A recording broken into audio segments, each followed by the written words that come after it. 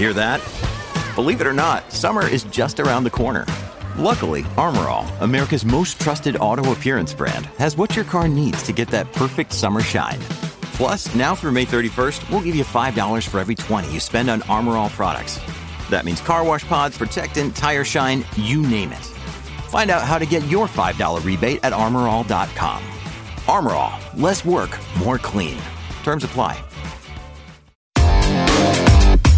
Big stories, big guests, the big picture. Afternoons with Rob Breckenridge. Weekdays 12:30 to 3, 770 CHQR. Welcome to the podcast. I'm Rob Breckenridge. On today's episode, the latest on the ongoing protests and blockades and how the federal government is responding to the situation. Also, Alberta's education minister outlining a new funding model for K-12 education in Alberta. Plus, a look at the future of autonomous vehicle technology and whether self-driving cars will be able to navigate Canadian winters.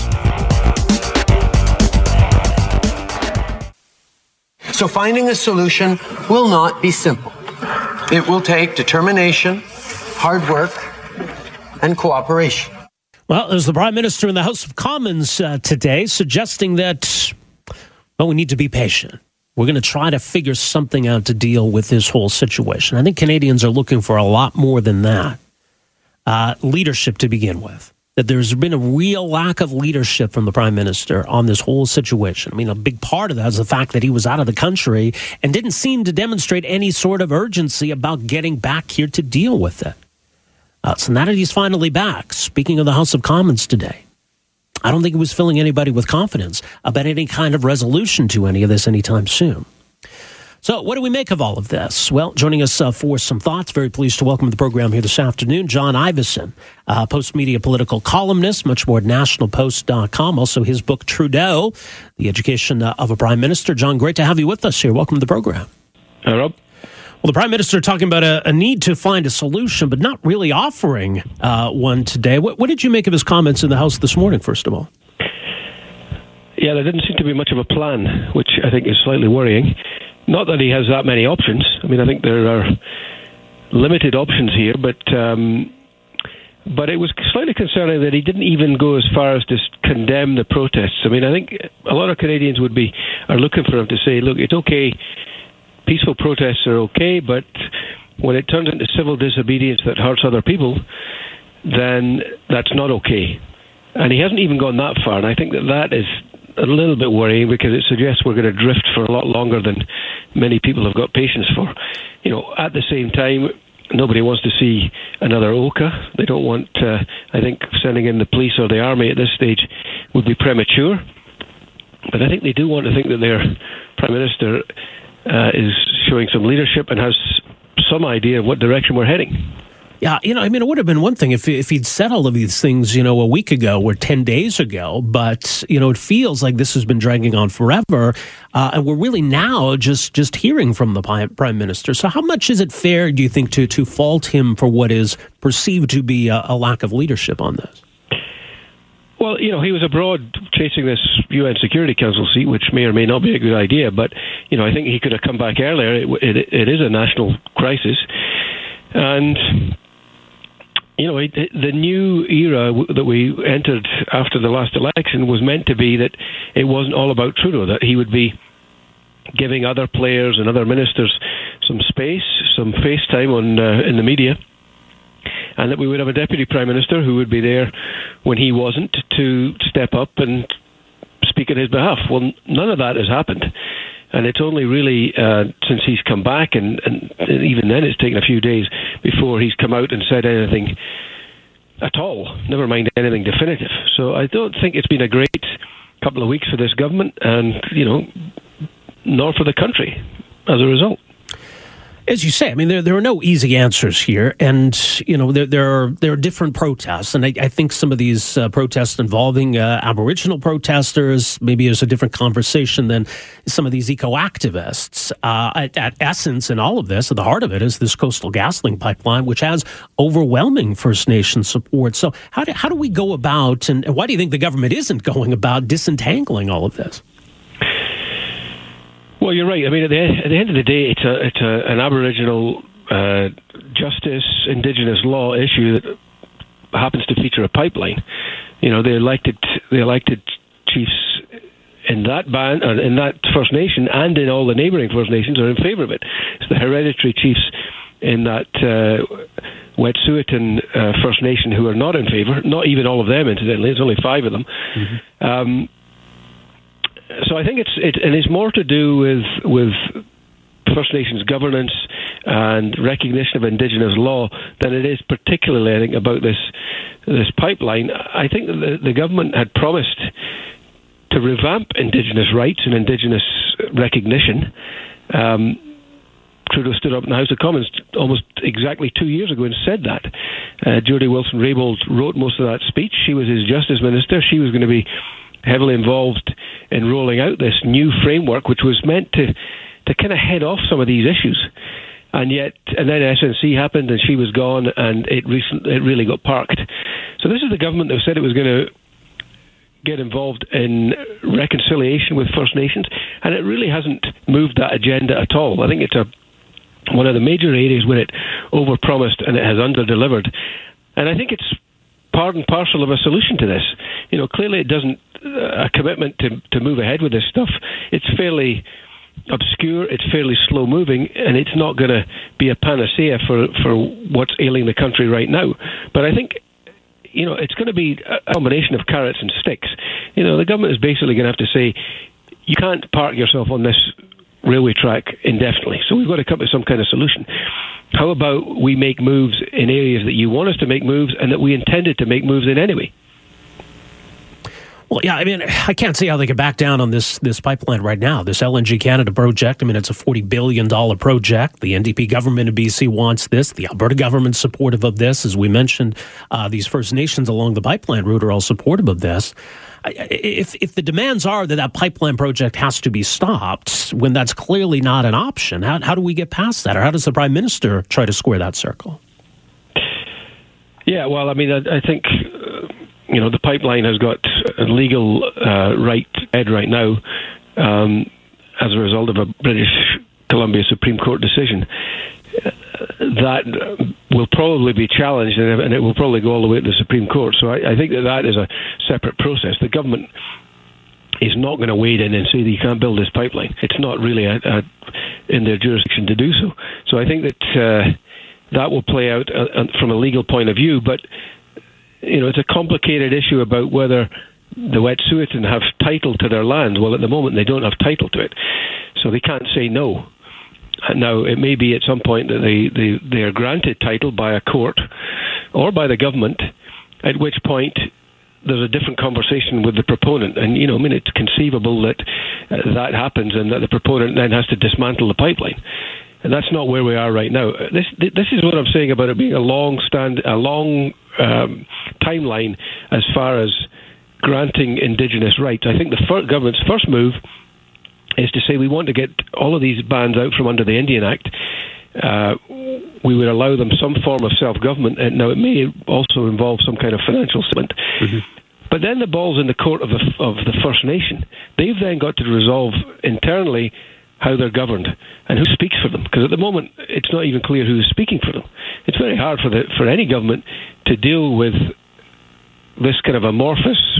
You know, it's like nailing blancmange to the wall when you don't know whether you're talking to the hereditary chiefs or the elected chiefs. And I think by taking some of these moves, you would start to see some clarity on those issues, and then you can start to move on to other more complicated issues. None of this, obviously, is going to clear the tracks in the Tyendinaga First Nation. That's currently the root of the problem, or not the root of the problem. That's the immediate symptom of the problem. But the root of the problem is this area of Indigenous rights and Indigenous law. Well, that's the thing, and I think, you know, Canadians are probably broadly supportive of the idea of reconciliation, a better arrangement between the federal government and First Nations, and some of these broad objectives. But I think Canadians are growing increasingly impatient when it comes to, you know, protests that are trying to put a stranglehold on the economy and shutting down rail traffic. But here's the thing, though, Rob. This country is so vulnerable to this stuff that come Trans Mountain, if this were to become a much wider issue. There are so many vulnerable choke points that a small band of dedicated opponents of resource development could close this country down. I mean, we haven't even got to Manitoba, but Manitoba's, if you put a burning car on the track in Winnipeg, then all cross-country traffic stops. And we're not there at the moment, but that's where we could be going. I mean, there have been studies on this about, and it's almost a conflict studies into the feasibility of civil unrest. And in Canada, they found that the feasibility is very, very high because we are so vulnerable. It's a sparsely populated land that relies on road and rail infrastructure that can be easily closed down. So I think we've got to start talking about real reconciliation. And, in crude terms, it comes to be an exchange of money, a combination of money, land, and power in exchange for an end to court battles and blockades. Well, look, I mean, yeah, in case anybody didn't already understand those vulnerabilities, I mean, we were basically loudly broadcasting to everybody that, yes, we are vulnerable here. I mean, the inaction, the hand-wringing, the conversations, I mean, it sends a very concerning but very loud message, I think. Yeah, I mean, this is not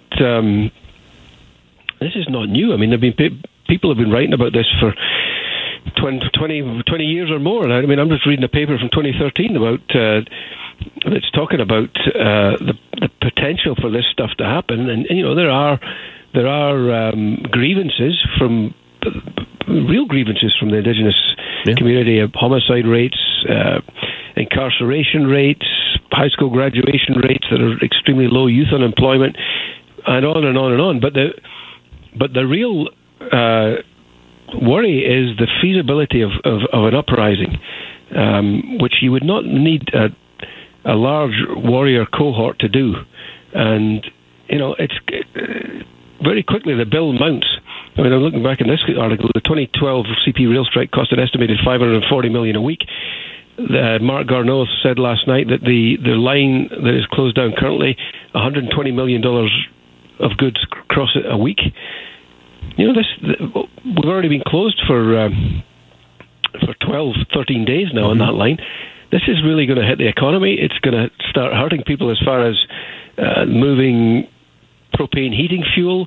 There are warnings that chlorine needed for water treatment plants is going to be in short supply, so everybody's going to have to boil their water.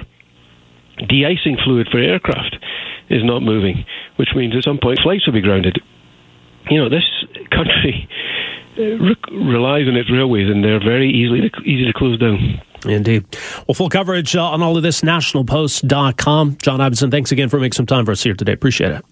Thanks, Rob. Bye. All right, that is John Iveson, Post Media political columnist, much more nationalpost.com. Also his book, Trudeau, The Education of a Prime Minister. And this, I think, is really the first crisis of Trudeau's tenure as Prime Minister. And I think so far he's done a terrible job in handling all of this. Again, look, it's easy enough to say then. If Trudeau believes that we need to meet with the hereditary chiefs, the Wet'suwet'en hereditary chiefs who have some concerns about all of this, if there are other issues that need to be discussed with them, and that he's prepared to do so. And no one's saying he can't do that, or no one's saying don't do that. But I think what needs to be said unequivocally is that these ongoing rail blockades are unacceptable and need to come to an end. I mean, you even had a prominent Mohawk chief earlier today, which we told you about, who said, look, enough is enough. You guys have made your point here, that we need to at the same time have some compassion, that this is going to negatively impact Canadians. And Indigenous and non-Indigenous Canadians. Now there's protests trying to get this chief to resign. But I mean, the Prime Minister needs to say that. He needs to say enough is enough. These blockades need to end. That this isn't the way to resolve any issue that we are facing as a country. That's where he has failed the task.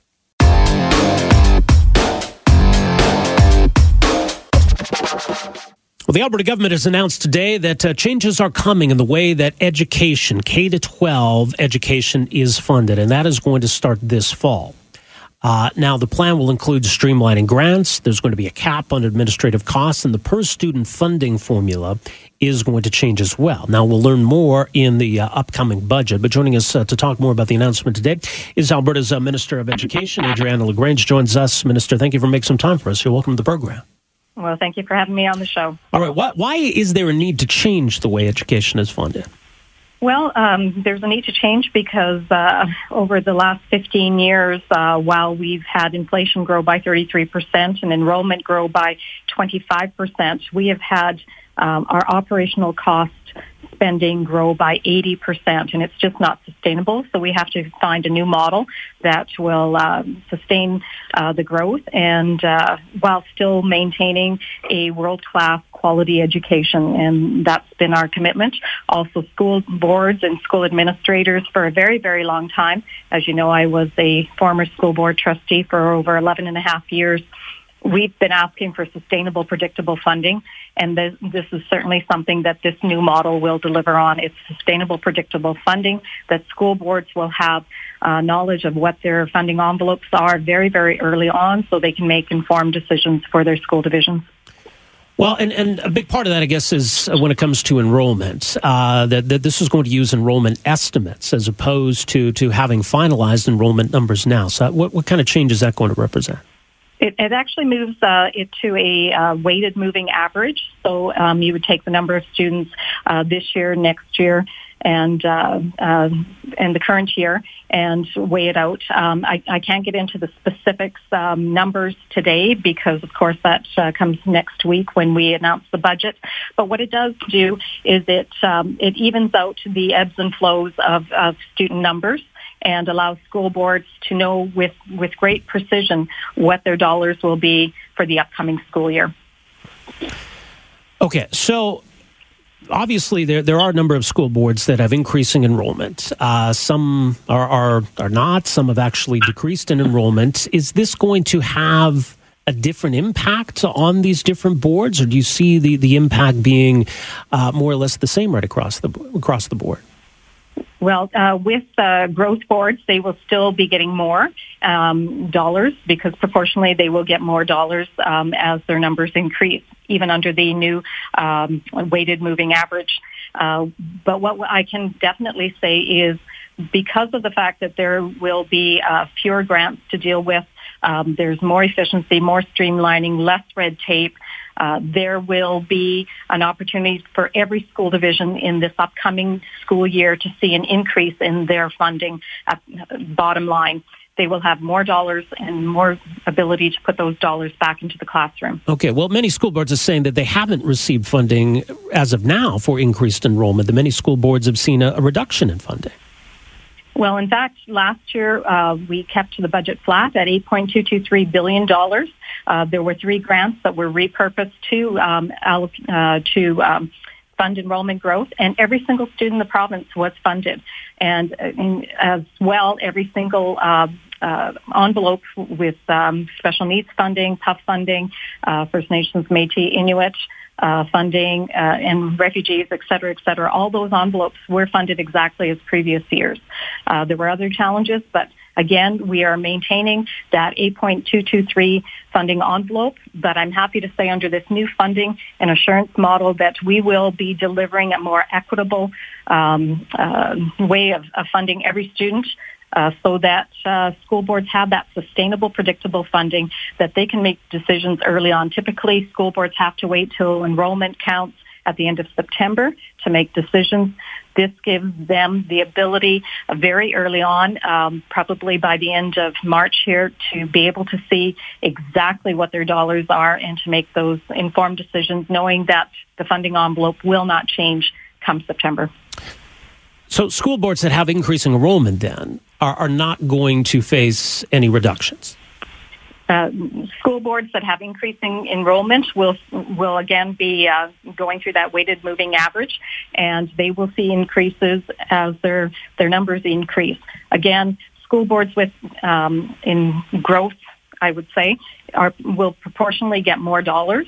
And they also have the benefit of the economies of scales that smaller boards and boards that have diminishing numbers don't have.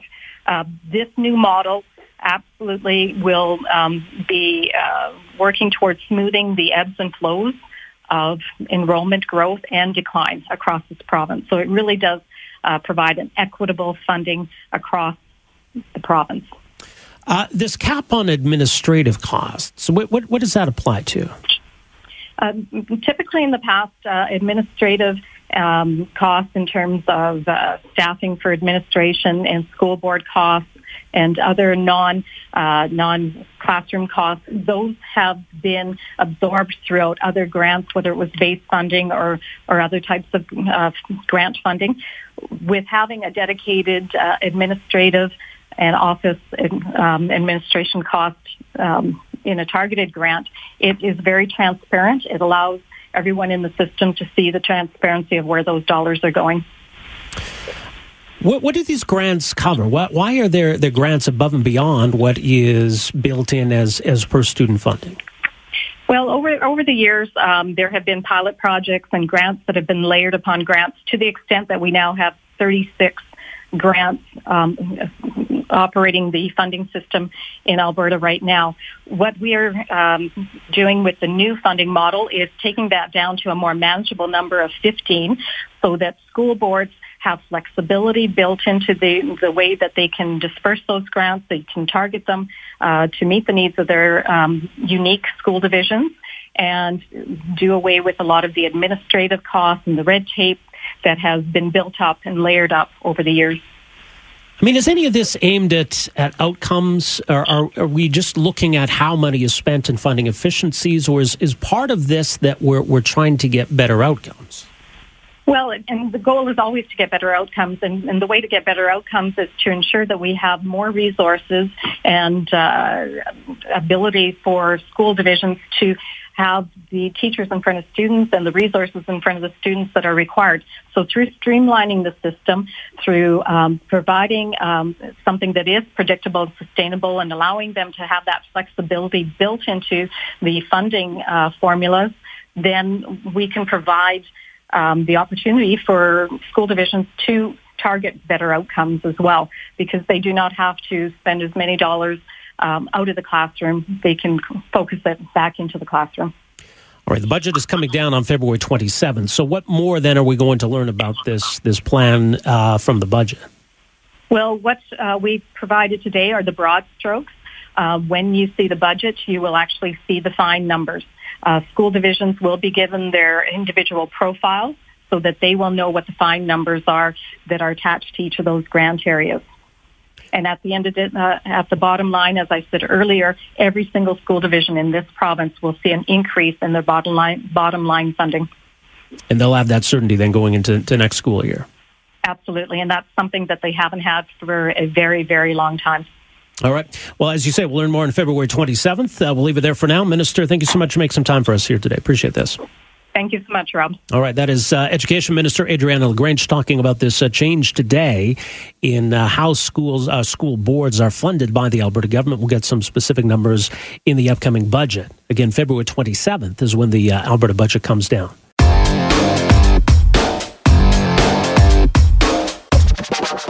I want to get into the issue of autonomous vehicle technology. And obviously that technology has come a long way in the last 10 years, certainly even the last 5 years. So as we get closer to a day where autonomous vehicle technology is widely available and widely used, a big obstacle to overcome is the fact that not everywhere is Phoenix, Arizona. Right? There's a reason why a lot of these big companies are testing their technology in that kind of climate. Because when it comes to nice, pleasant, dry weather, this technology does really well.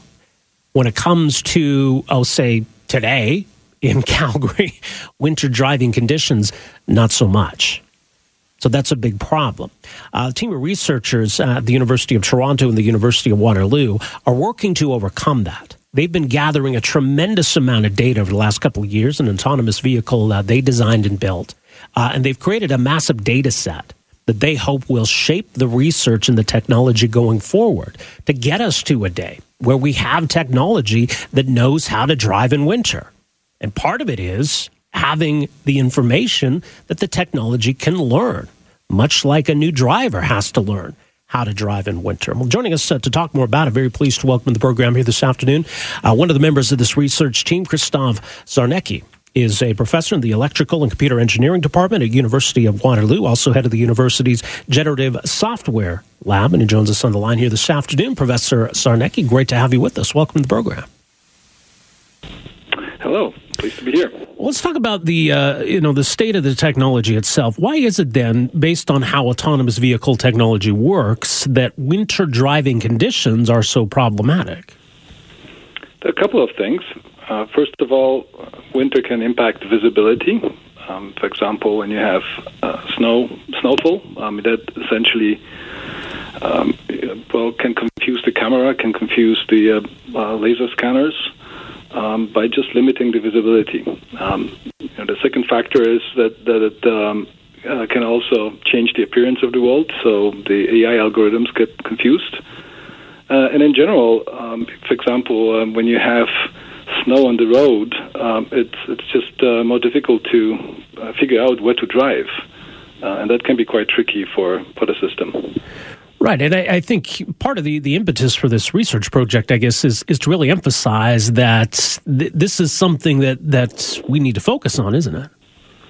Absolutely. Most of the development has basically been focusing on nice weather driving, because making automated driving system is pretty hard, and it's still not a really solved problem.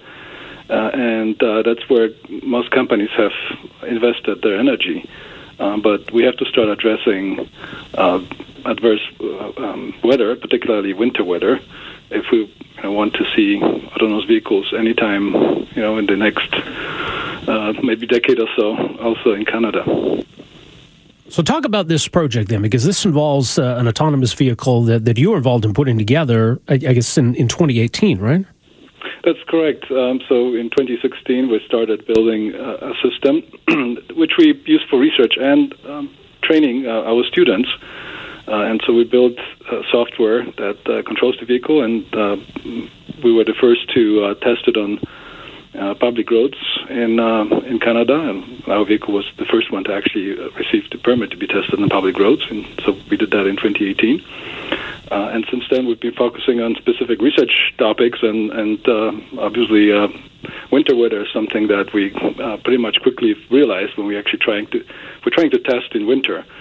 And if, for example, going on an unplowed road, the first challenge is where should the car drive? Even if you have a map that tells you where the road is, you might have a part of the road that has drifts, and you have to avoid them. And it's actually pretty tricky for the system to figure out when it's okay to drive over drift and when it's not.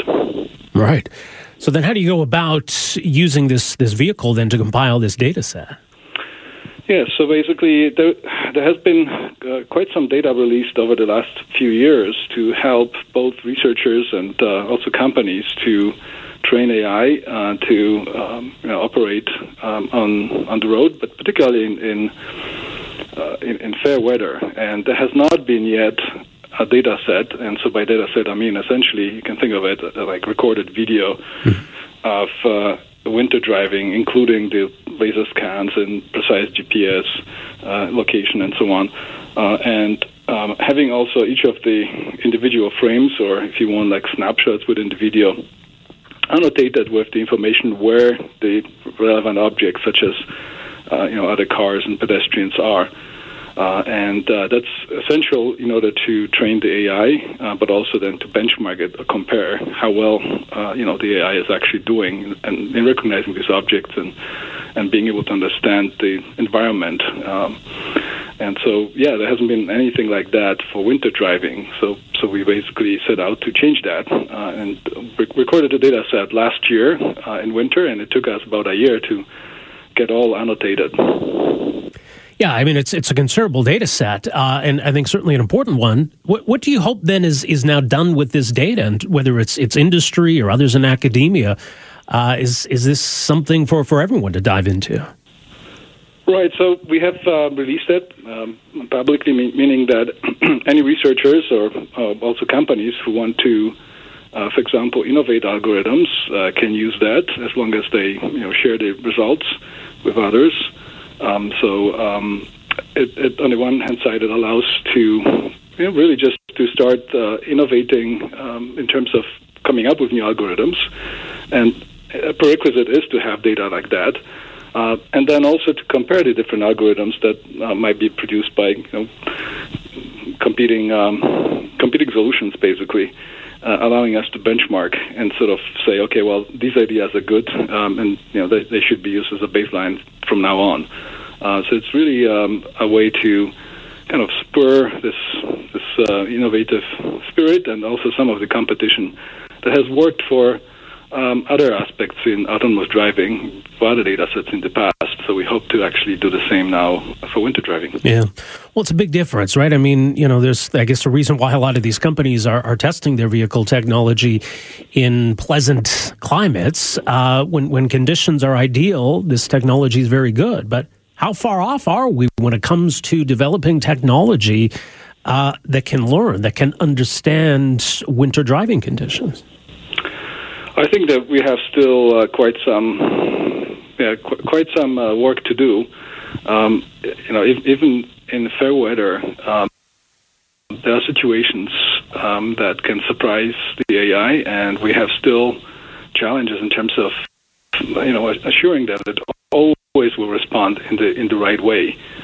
And when we actually go into adverse weather, things are way more complicated, and so I believe this is still, at least a decade away until we kind of start, getting a handle on the problem. But it is achievable. You think it's doable? I think it is doable. There's actually one important open question in autonomous driving, and basically the question is whether seeing enough examples is enough to handle safely all situations. You have to keep in mind that AI doesn't have common sense. Right. And this is the thing that helps us when we see something new that we haven't seen before, like humans, right? I mean, we basically develop common sense over, maybe 16 or whatever, 18 years until we start driving. And when we're faced with something new, we kind of, we understand the world, and then we can come up with a solution on the spot. AI doesn't have that. AI essentially has to be fed all the examples of all the things that can happen. And right now the hypothesis is basically that we will feed enough of these examples, and once you have more and more vehicles on the road, they will see more examples and share those examples among each other. And so that way we can outsmart that common sense. But whether this works out, well, we'll see. Indeed, we will.